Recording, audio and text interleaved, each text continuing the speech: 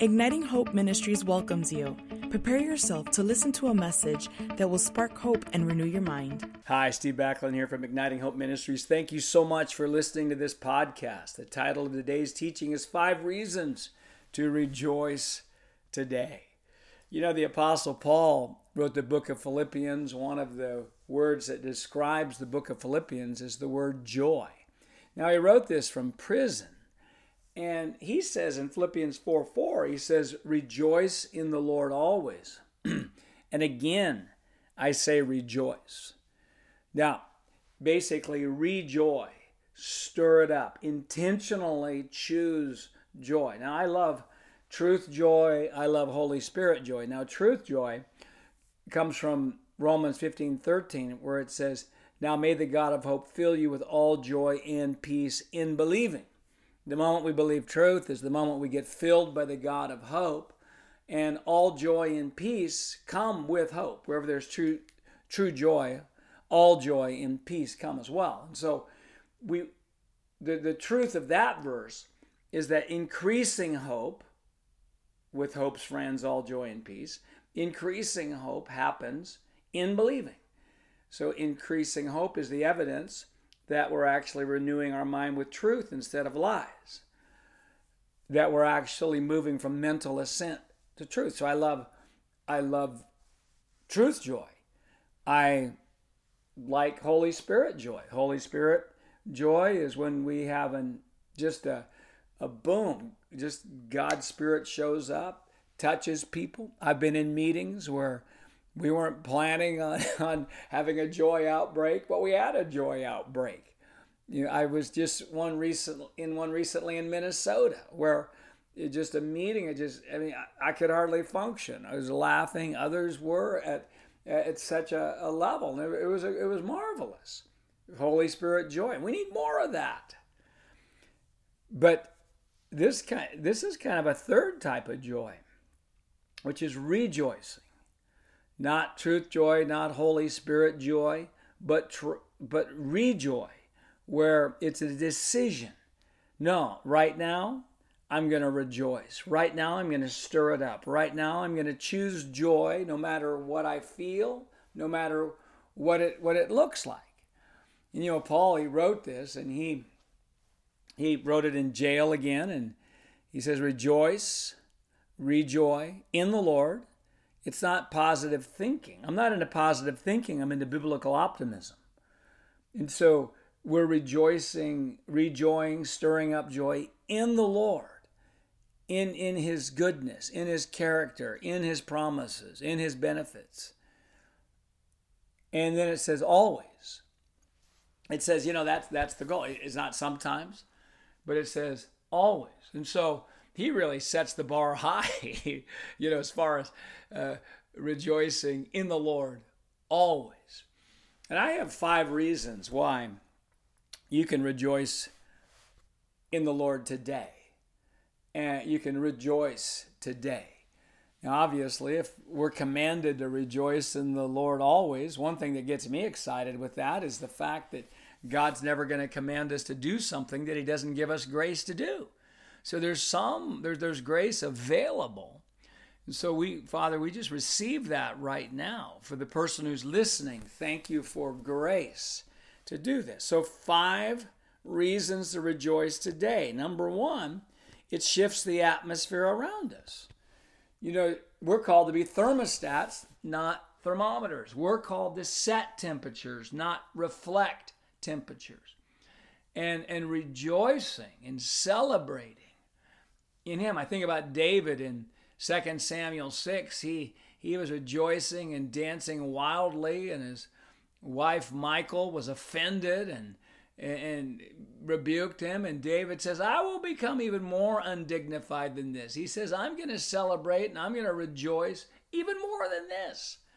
Wow, he shifted atmospheres around him. And you look at Paul again in Acts 16. He's in prison or jail with Silas, and at midnight they were singing hymns, and I'm sure he was applying this principle of rejoicing, and it caused an earthquake and caused chains to fall off people. A jailer and his whole household get saved as a result. Now, so just stirring it up, just saying, thank you, Lord, just rejoicing in him, just wow, just celebrating all of what God has done for us, celebrating him. So that's number one. It shifts the atmosphere around us. Number two, it activates God's promises. It says in 2 Corinthians 1:4, it says that we've been given exceedingly great and precious promises, that through these we might participate in the divine nature and escape the corruption that's in the world through lust. But the main thing I want to say is participate in the divine nature through his promises. Now, when we start just specifically rejoicing in his promises, rejoicing and celebrating, because once you actually enter into rejoicing and celebration, it's a stirring up. It's an intentional stirring up of our emotions to actually engage at an emotional level. Wow, thank you, Lord, you're meeting all of my needs according to your riches and glory. Thank you. These are all in Philippians too, man. I mean, the book of joy. That's Philippians 4:19. Philippians 4:13, I can do all things. I just celebrate. I rejoice that I can do all things. I rejoice that I can be a person of good decision making. I rejoice that I can be the protected one, that I am. I can do that. I can walk in protection. I can walk in power. I can walk in healthy emotions. I can walk in, and thank you, Lord.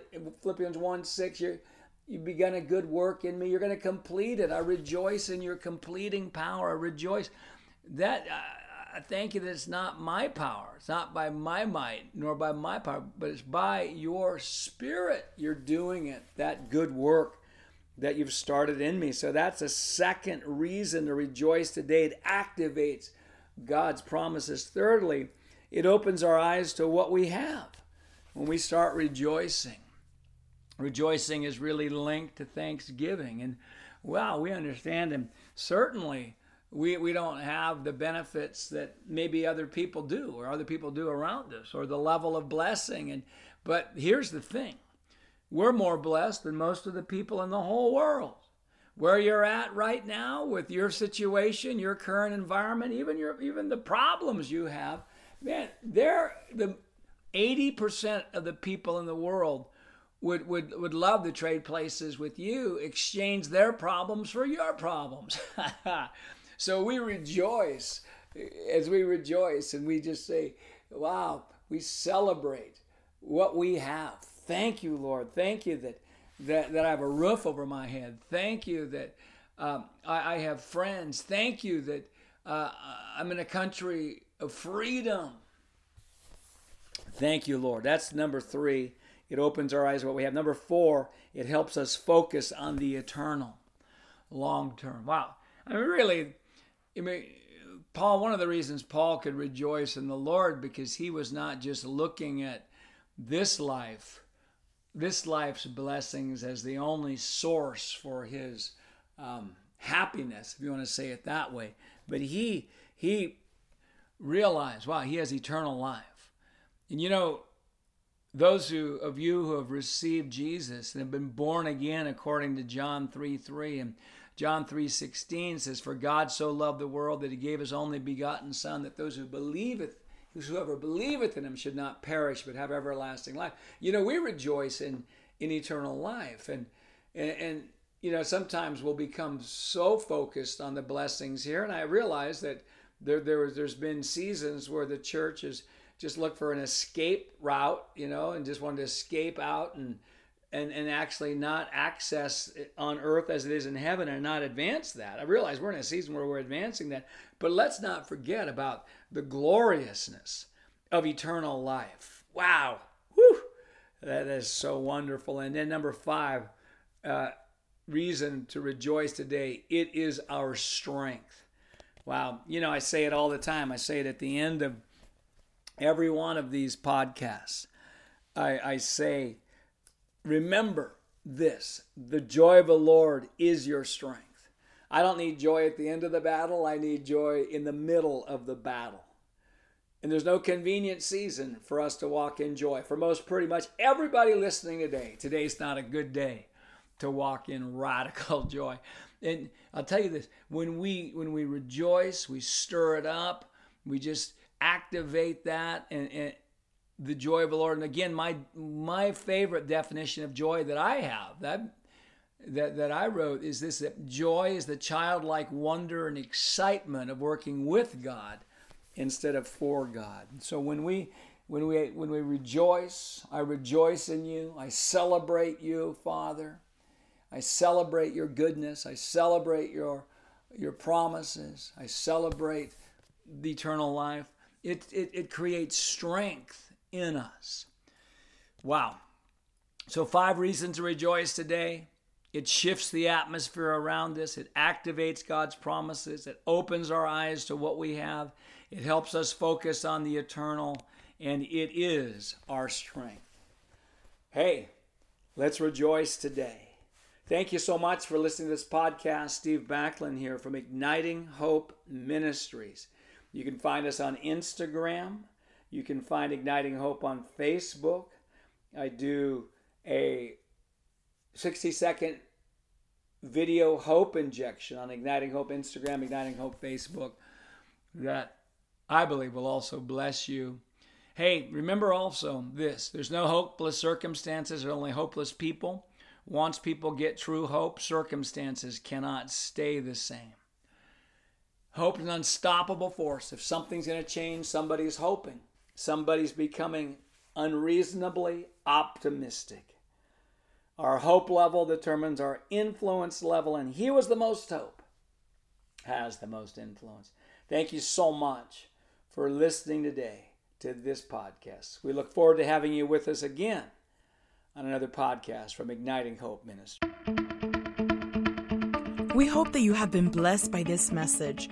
For more resources, you can visit our website at ignitinghope.com.